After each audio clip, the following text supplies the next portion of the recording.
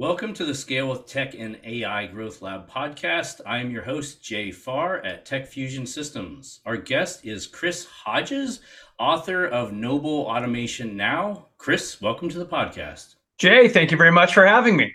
My pleasure. Do you want to kick us off? Tell us a little bit about your book. What is Noble Automation Now? What's it all about? Sure. Thank you very much for the opportunity.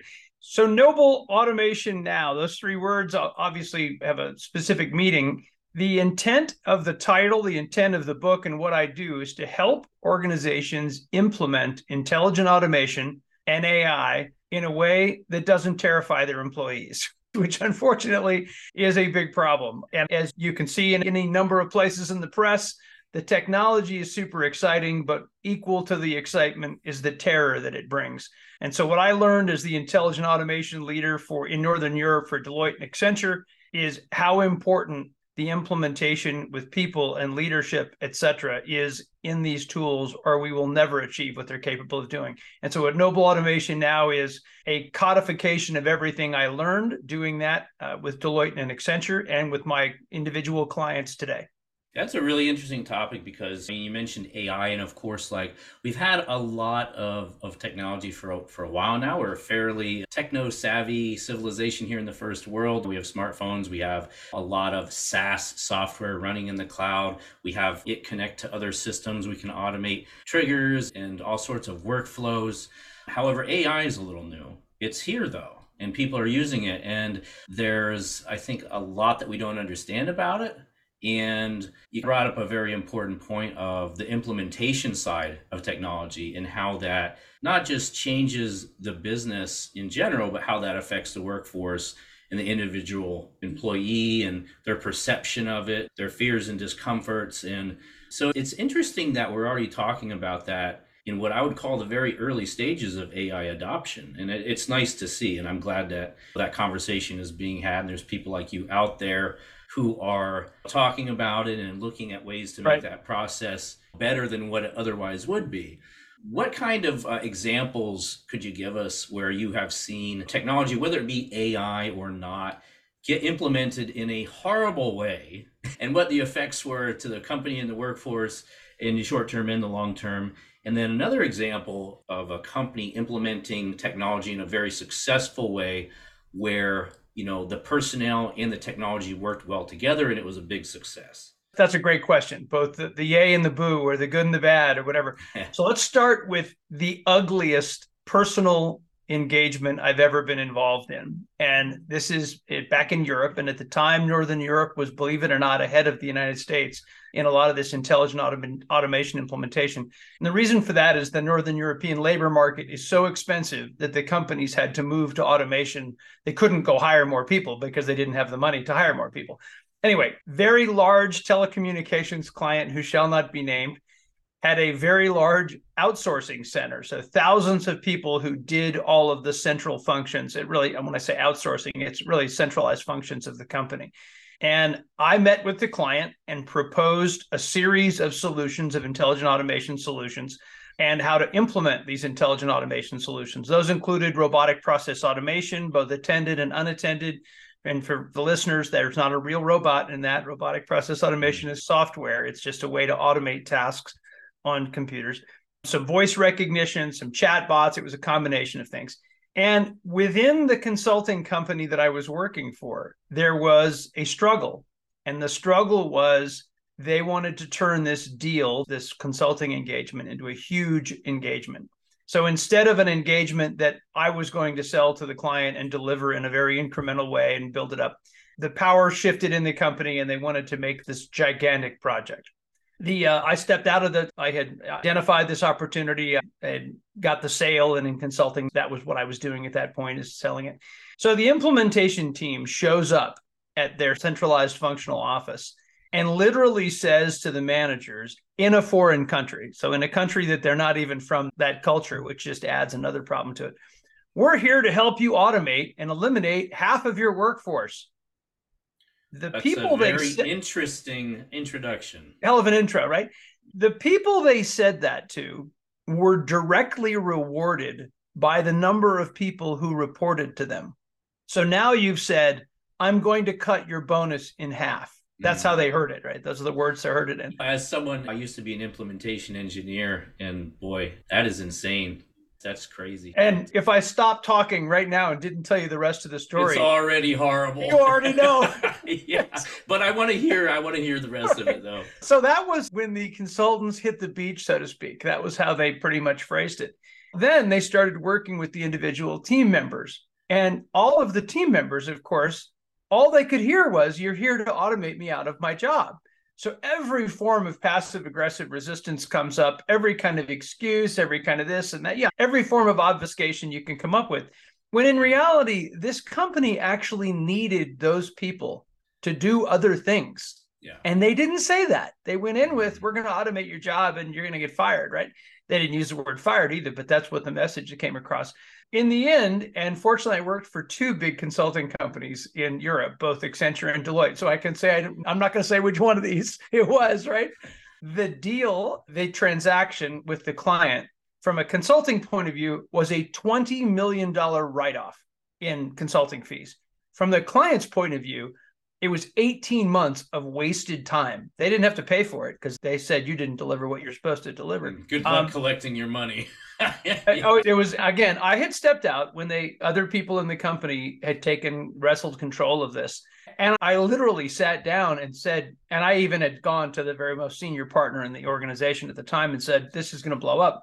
And it did blow up. The client was angry. They threw the consulting company out. A $20 million write-off was made. A lot of broken eggs and a lot of tears shed over that. And it all could have been avoided. Yeah, that's horrific. That's just incompetent, I don't mind saying. What do you think? What's to blame? What and who is to blame? It sounds to me, and when I was on the engineering side of things a long time ago, I always noticed that usually the planning was never thorough enough. I always took more time planning the projects than anyone else, but my projects always went better. What are your thoughts on that? Do you think it was strictly poor planning from all the way at the top on both the consultant side and the client side? Do you think it would have been right there?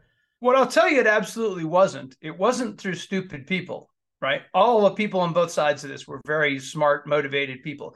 But if everyone is incentivized, and I really don't like that word incentivized, but I can't think of another way to say it. If the incentives for the individual people are in conflict, so one person is only incentivized to sell a deal, doesn't care about delivery.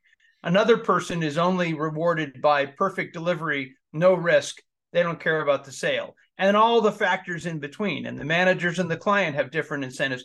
If you don't look at those incentives in advance, and I say this about Charlie Munger, the partner to Warren Buffett at Berkshire Hathaway, show me the incentive and I'll show you the action. I'll show you what's going to take place. The incentives were completely misaligned. And back to your example of planning, I write this in the book, and I always hate if I'm on a podcast and I keep saying my book, I don't mean to be plugging it. No, we want to hear about the book. My book itself actually captures 30 years of experience of doing this stuff. And one of the examples, like you just said, when the Japanese planned ship refurbishments in Japan, I was in the U.S. Navy in southern Japan for years. And when I was there, the Japanese would run a shipyard, and then there'd be an American shipyard that did the same kind of work. And when the same ship came in, the Japanese would get the work done in 1/3 less time and at higher quality. And the big mystery was, what is it about the Japanese? Are they just working like crazy people? They just work 18-hour days? Do they put more people?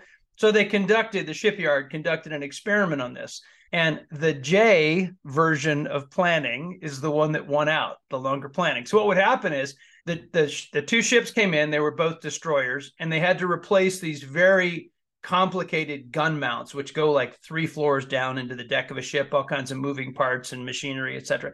So they gave the 2 gun mounts, one to the American crew and one to the Japanese crew. The Japanese crew went into a conference room and didn't come out for 3 weeks. Yeah. And everyone said, "Oh, this experiment's over. The Japanese don't know what to do." No, and the American crew what to do. Exactly. So the American crew jumped on the ship and did what we do, right? It got busy, started turning wrenches, pulling things apart. They knew the race was on, right? Of course, what ended up happening is the Japanese very carefully laid out who was going to do what, in what order, and what were the complications. So when they finally came out of the conference room, guess who did a better job? Yeah, no, it's a fantastic case study. And for anyone who doesn't know what you're talking about, when you say guns, these are cannons the size of several houses. They're Yes. not little guns. Yeah, I know. Yeah.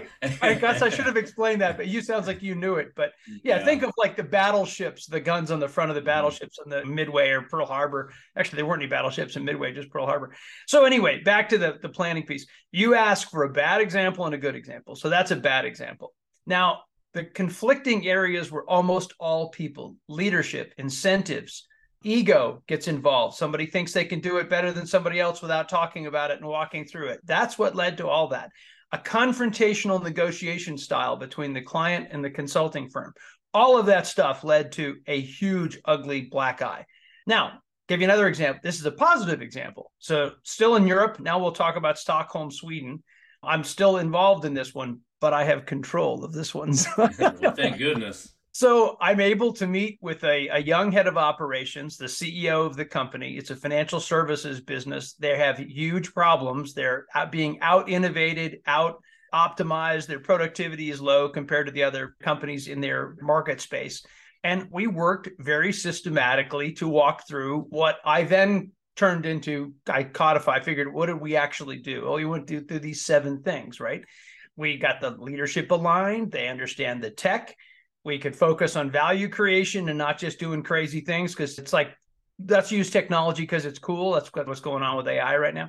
How do you empower the team and not scare them? How do you find out which of these people, and this is what we had to do, which of the people in the organization are going to stay doing exactly what they're doing? Which of the people might very well leave? And how do you handle how they're going to leave? How do you treat them in the most noble human way so that it's okay? They're going on another journey somewhere else. That's a different story. And then what about the people in the company whose jobs are going to change? And every one of those people needs to know that, or you'll never get the full engagement out of who they were. Right. The last And you need the support of these people within the process too. I mean, totally that's another thing for upper management to think about. You can't just like knock people out of the way and throw in some tech and be like, okay, let's get back to work. There's absolutely, Jake. a lot of training and changes.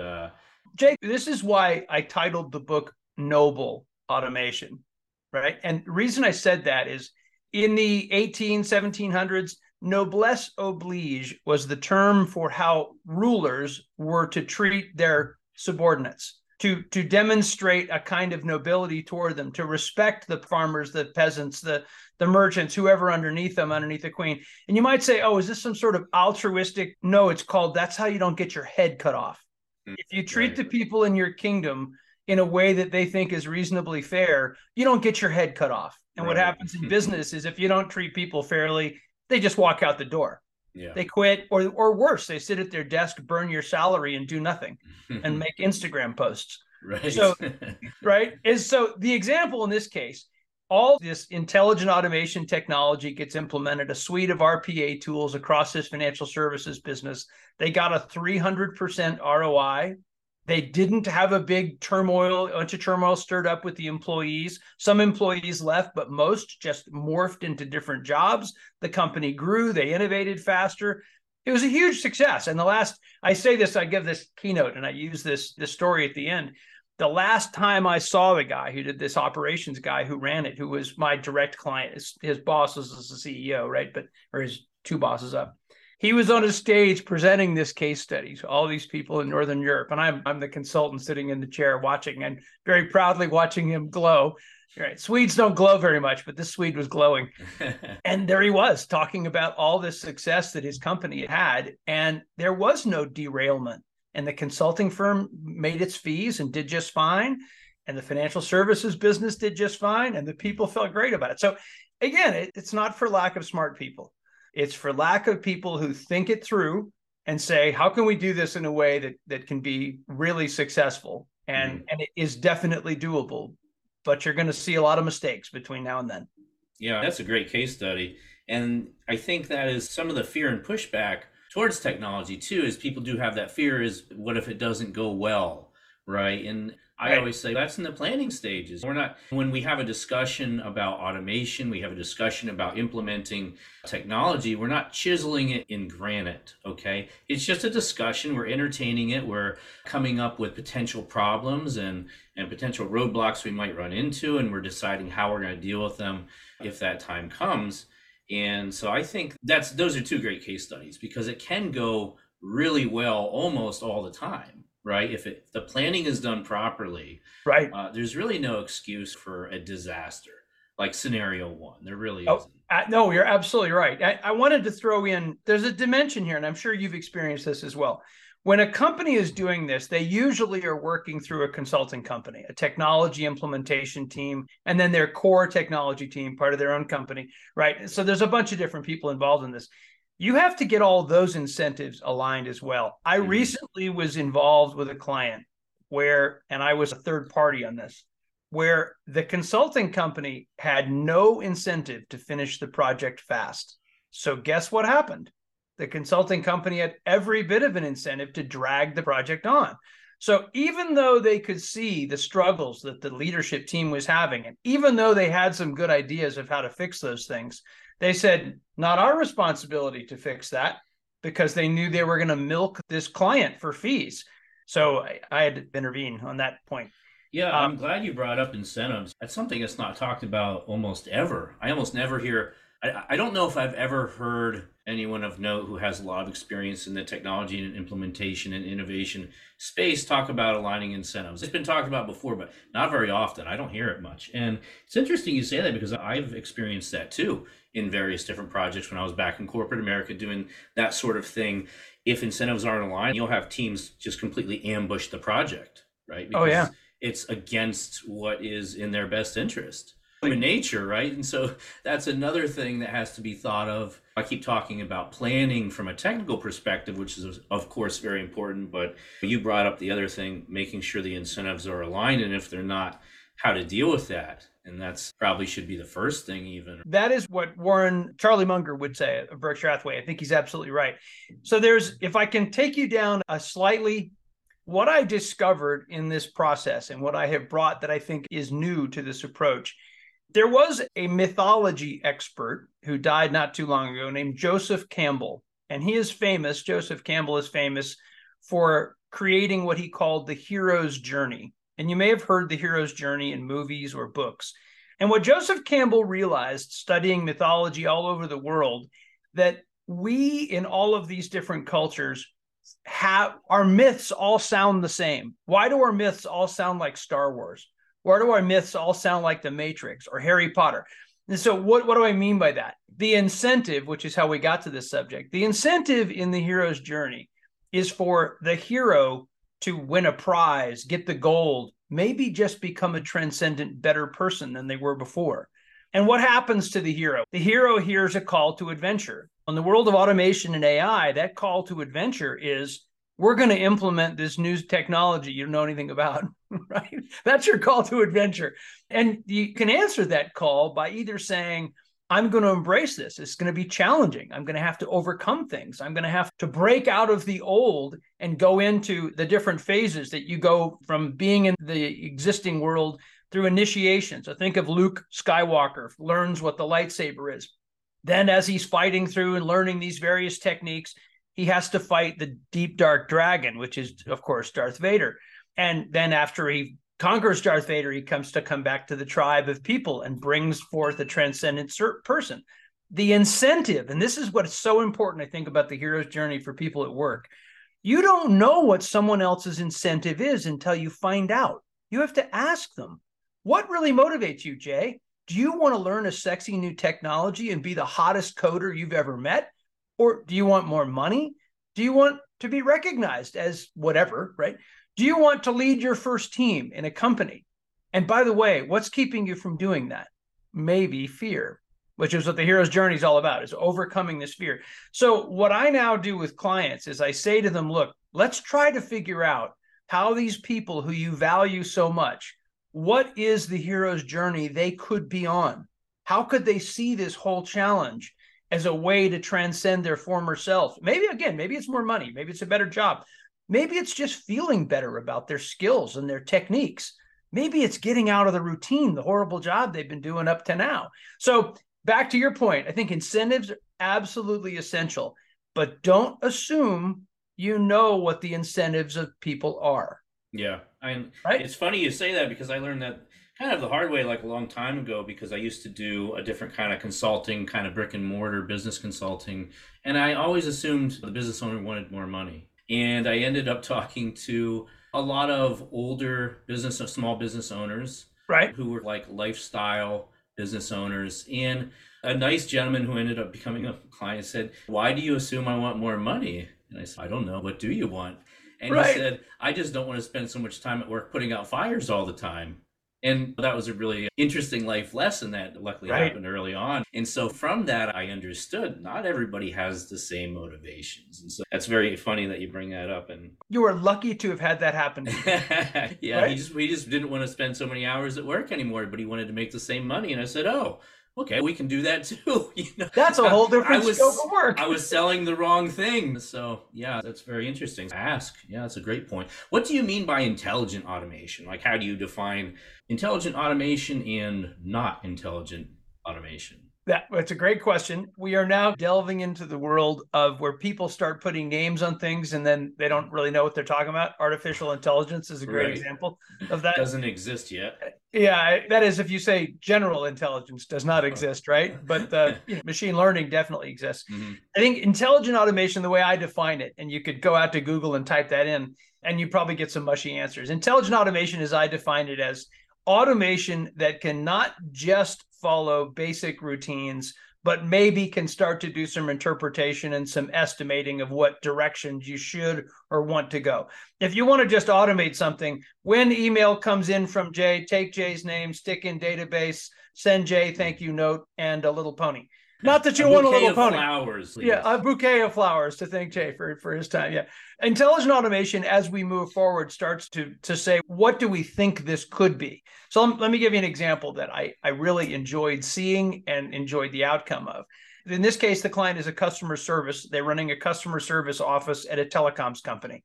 So they don't make the equipment. They run I think of T-Mobile or AT&T or whatever, European version of that. What this person desperately needed, this client desperately needed, was their customer service agents not to be on the phone for 20 minutes for every person's call when they called them. And they wanted to be able to help predict why the customer would be calling. So the solution they used, we're not going to go off in technology, but an assisted form of robotic process automation. And this is what would happen. The phone would ring based on the number coming in. The robot in the background is going through all of the transactions of the client in the last 60 days. And then it's comparing all those transactions to transactions in the previous 4 months. And it's basically looking for what is unusual about this client. Why could they possibly be calling in?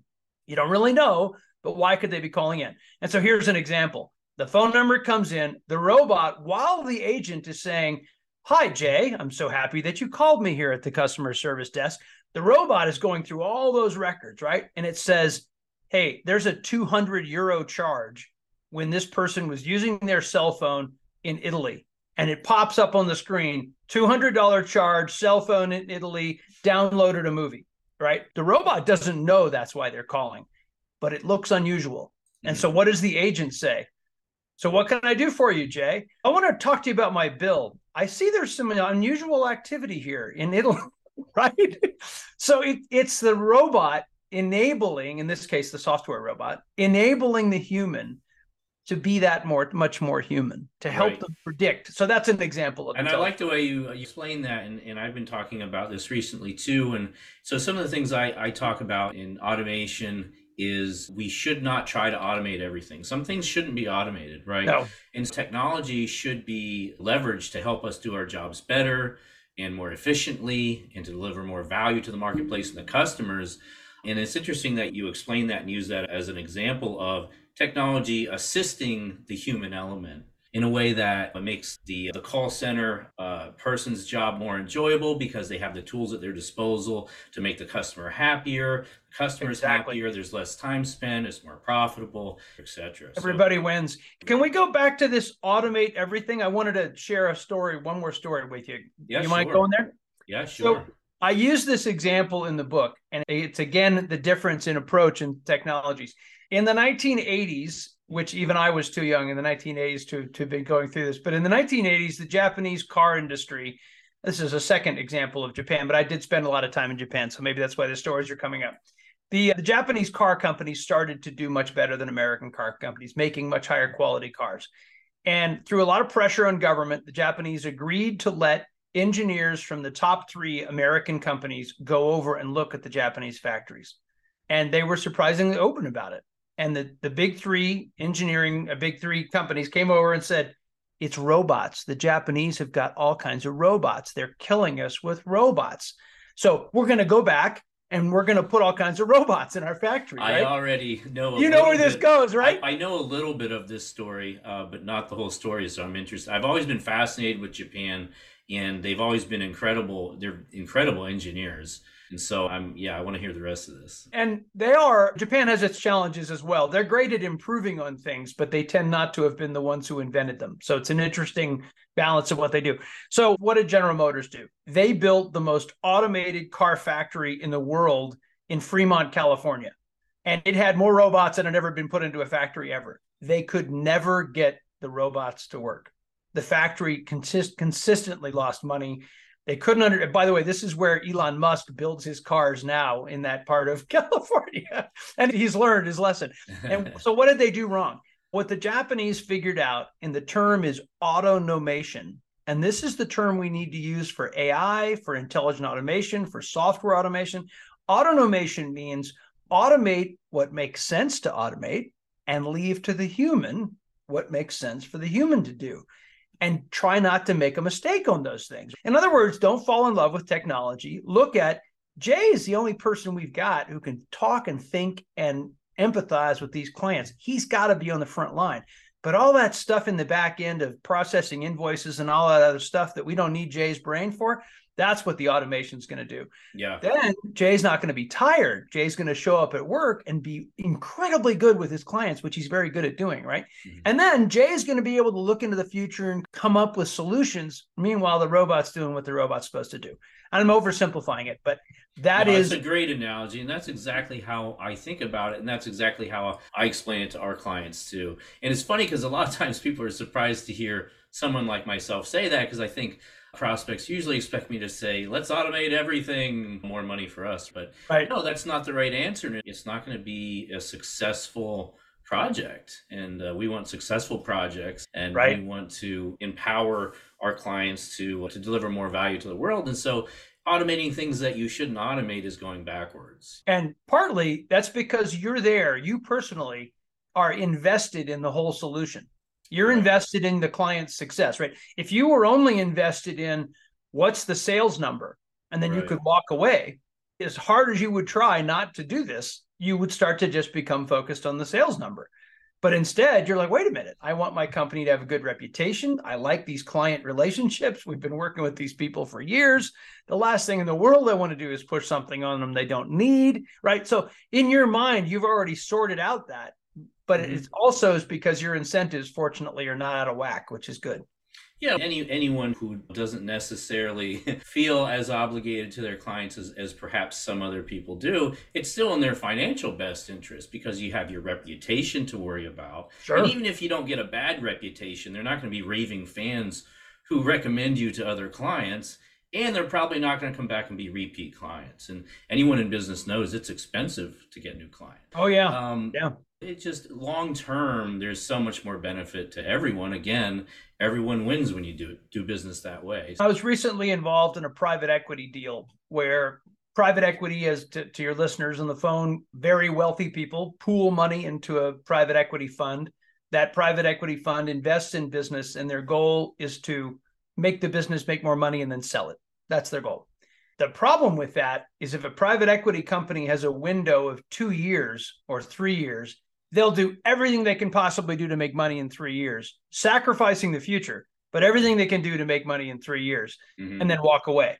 So incentives, I really think incentives, you got to look at the incentives across the board. Who has impact on this project, and how do we avoid short-term thinking or ego, my sales bonus versus your sales? Yeah, you know what? it's funny that you say that because it makes so much sense, but I think it's something that people don't think of enough because sometimes it's hard to understand the motivations of another person until you look at it through their lens and you understand that their motivations aren't necessarily exactly like yours, which is why they think differently, they act differently. And I think it's just a fantastic piece of advice and a reminder that you shared with us. So thanks for bringing that up. I think you and I have crossed paths virtually many times on some of these projects, I think. Yeah, we may have. That's funny. Let me ask you a big picture question. You can take it wherever you'd like. What kind of trends do you see going on right now? What kind of trends do you foresee happening in the technology and AI being implemented into the world at large? What effects, big picture, do you think it's having right now, and where do you see it going in the next couple of years? Because I will say this, and I use the analogy of cloud technologies. The cloud was this big new thing 15 years ago or so, and it completely sucked. And no one used it because it wasn't very good. And the hype it was all hype. And then it started getting really good and it started getting better and people started using it. And then it got really good. And now almost everything is in the cloud. Sure. And that took quite a long time. That took 10, 15 years or so. AI is going to be 2 years, 3 years, in my opinion. It's going to be so fast. It's interesting. Parts of it I think will be, and we could talk about what those parts are. I do think that if you start to look at the hype wave, and now with social media, with the incredibly fragmented news world, everyone wants to get clicks on their site. And the best way to get clicks is through fear or through extreme predictions, right? Either extreme, you could be a billionaire, or you could lose your job. Those will both get clicks, clickbait. Right? Yeah, total clickbait, and clickbait around this specific topic. So I do think, I'm with you. I agree that this technology is going to move faster than, I'm glad you used cloud as a great example. I remember that, the cloud hype wave, and everyone thought it was all going to happen. So I think it is going to move faster. But I also think, and here's one of the things I think it's going to be a big limiter. What we're all realizing with AI right now, in some applications of AI, is what AI can't tell you is what the truth is. It can tell you what the machine learning model or the large language model came up with, but it can't tell you what's true. Yeah. And then it can't tell you what's ethical either. So if you go into ChatGPT and say, show me, instead of the Mona Lisa being the Mona Lisa, make the Mona Lisa Joe Biden or Donald Trump or whatever, you can get that, right? You can get a picture of Donald Trump or Joe Biden as the Mona Lisa. You can also type in and say, give me 10 questions for a podcast guest on intelligent automation, and it'll give you a list of questions. Right. But what it won't necessarily give you is good questions. You're going to have to look closely and say, I better not ask question number 9 because that doesn't make any sense at all. Yeah, and I think that's a really important distinction for people to understand. Right now, there is no such thing as AI. It doesn't exist, and it probably won't exist for quite a while. But what we do have is we have enormous data models, enormous sets of data that software can scrape and recognize patterns, right, and learn a lot from and give us reports and answers based on that, and a lot of kind of machine learning, but it's a lot different than AI. And I said that I wrote a section, I had to be very careful about this in my book, because you start going into pages and pages of technology descriptions, you run the risk of no one reading it. Yeah, right. Yeah, my publisher, I had a 45-page section, a chapter on technology, and my publisher said, I think we need to cut this back. So I had to summarize things. So general AI, I completely agree with you. There is no machine smarter than a human being right now. It can think, feel. It doesn't exist. And it may never, we've been talking about this for 40, 50 years, but there's some great large language models that can pull together this stuff with what we call AI, right? And I think you're going to see, let's just say, for example, there's 100 journalists in the world.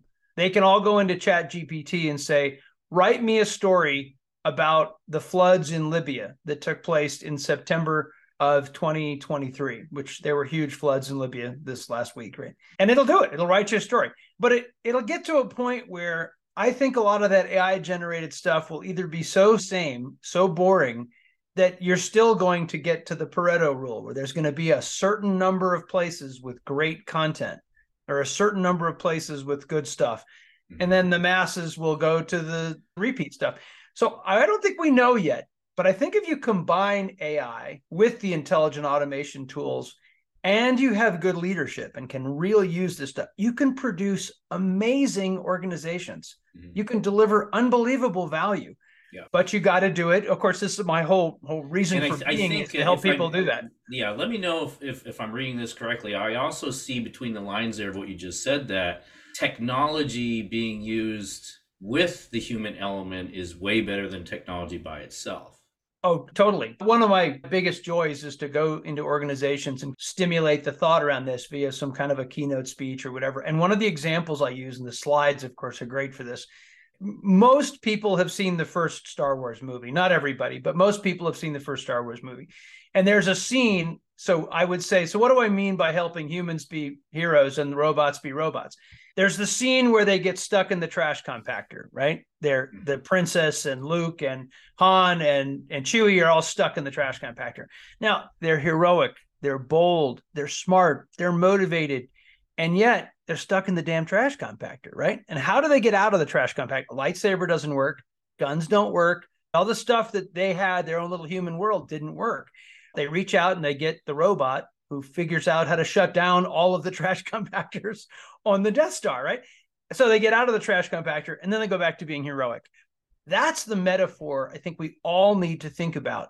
How can we have these machines, this software, help us be more human, be more bold, be more adventurous, be less bored, do things that are exciting, right? But you have to have the technology. So you can't dismiss the person who wrote R2-D2's code, right? That was really important to get that code written. And it was also really important to go blasting your way through the ship. So it's a partnership between technology and heroic people. And that's, I think, the future. If we can get more of that, the world, it becomes a better place. Yeah, I think that's a fantastic way to look at it and an important discussion too, right? Because we want to optimize that balance for everyone. Yeah. And I think if leaders are more confident, and this is important, leaders, too, are on these heroes' journeys, right? A leader is embracing this for the first time. Think about the first time a leader has to be the person who's on the steering committee who owns the new implementation of $2 million worth of technology and consulting. That's scary. If I blow this, there's $2 million we just threw in the trash can. And of course, in big companies, I was involved in a project that was $100 million IT implementation project when I worked at General Electric, and it completely blew up. It was ugly, but because GE was such a solid company, they could figure out how to work through it. But so there's a lot of, even the leader can be a hero, but the leader's got to look at it that way as well. It's a change in perspective. Yeah, that's really interesting, and it's a good point. And yeah, I was also on a pretty some big projects when I was in corporate too. So there's a lot of moving pieces, right? It's a lot different than the work I do now. We're in the small business world now, which has different challenges, but they're both challenges that you can think about ahead of time, back to incentives and planning and understanding the balance between humans and technology. And yeah, it's an exciting time that we live in, really, I think.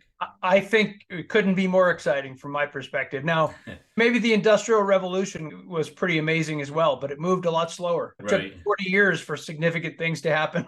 Now it's taking 4 days. Now we're just moving ones and zeros across a wire at the speed of light. No, it's absolutely true. I think we have to accept that there's going to be some hype, and that's fine. Journalists need to make their money.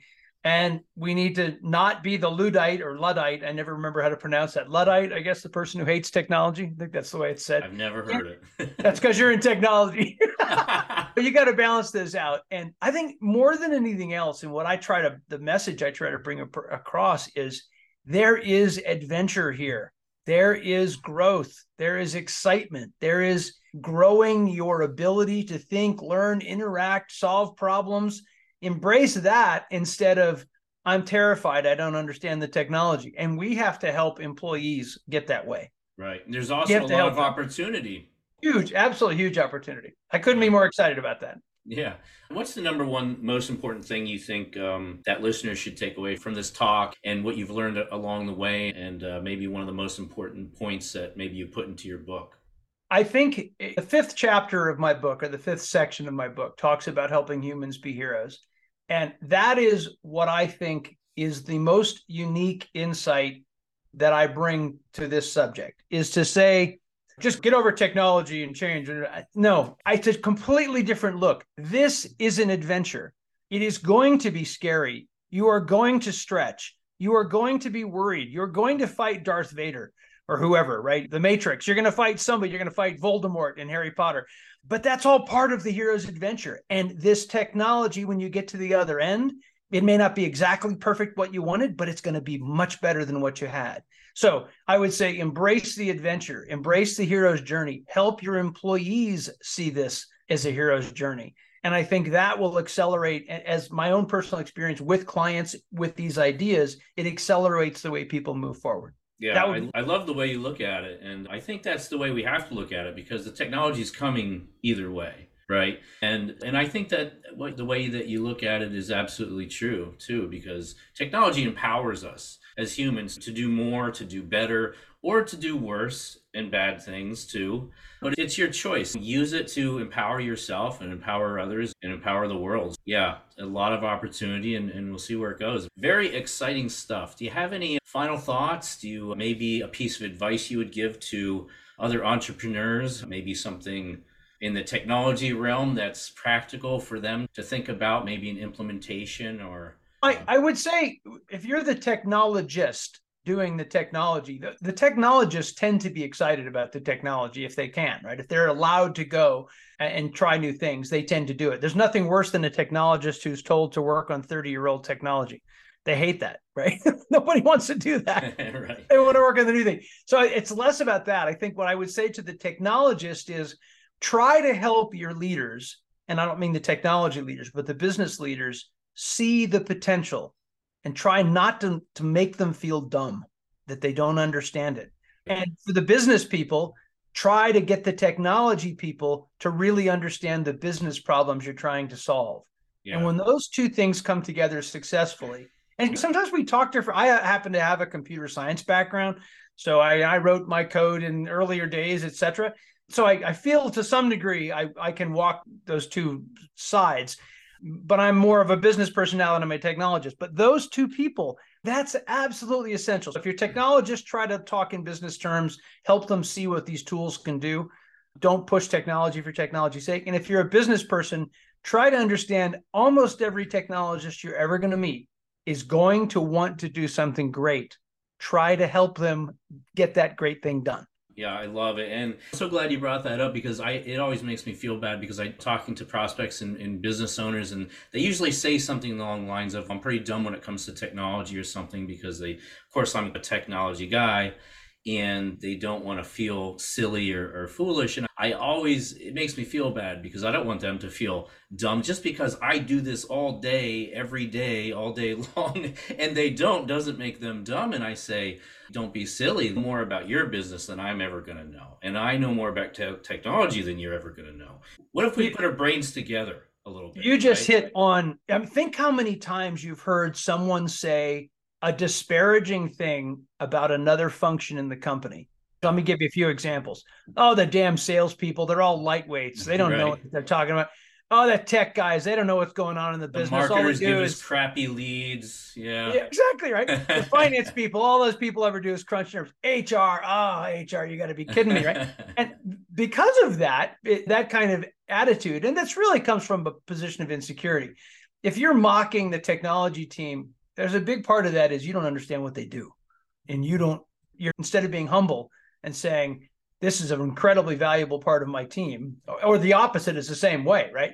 You can say, oh, the CEO just sits in the corner office on the phone all day. Something tells me they do a little bit more than that. Right.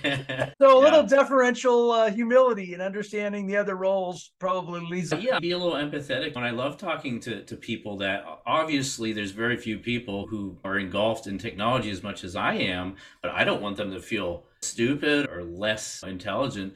And so I always tell them, that's not how this works. We both have our strengths, And we need to put those together to have the ultimate best outcome by working together. And that's how things work. And they always feel quite relieved and relaxed. I feel this release of tension. And they're like, oh, okay, cool. I can deal with that.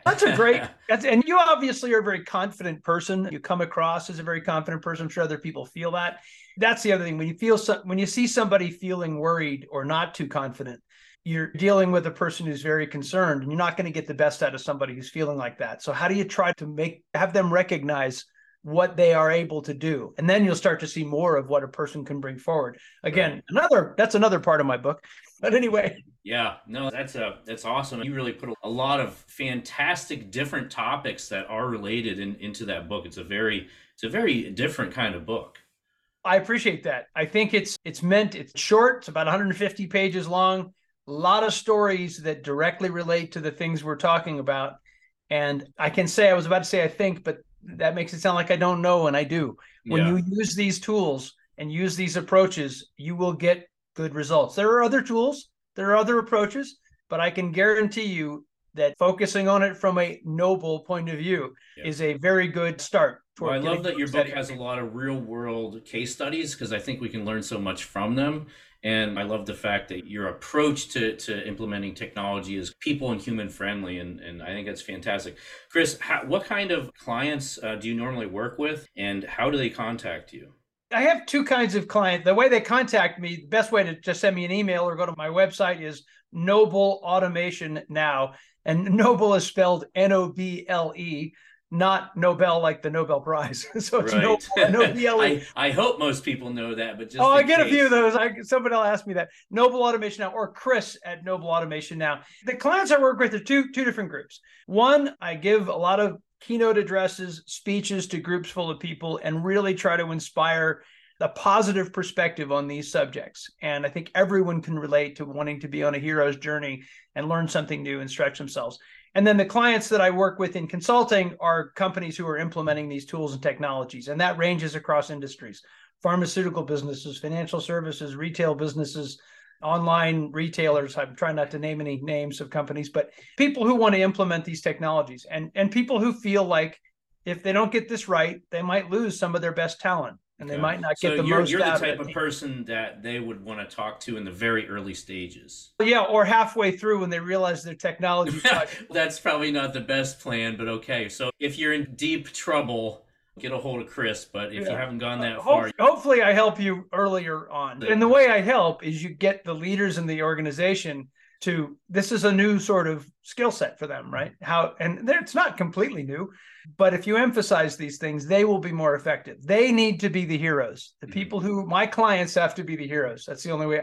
Maybe I get to play Obi-Wan once in a while, but they get to be the heroes. Yeah, you're going to walk them through that whole process so that they can have a successful implementation of the technology and have that intertwined with their workforce in a nice, smooth process, so that it's a big success and everyone has an ROI and everybody wins. And at the end of that, we say, yay. Yes. Yay. Yeah. we go out for happy hour, right? We go for happy hour, right? And so that's nobleautomationnow.com. There's information about your speaking here, consulting, coaching, and you've got a contact button all the way at the top of the page. Easy to find. Get a hold of Chris. He is going to help you implement technology in your company in the proper way so you can avoid all the disasters that could otherwise happen. Chris, thanks so much for your time on the show today. It was great having you. Jay, it was my absolute pleasure. I really appreciate the time.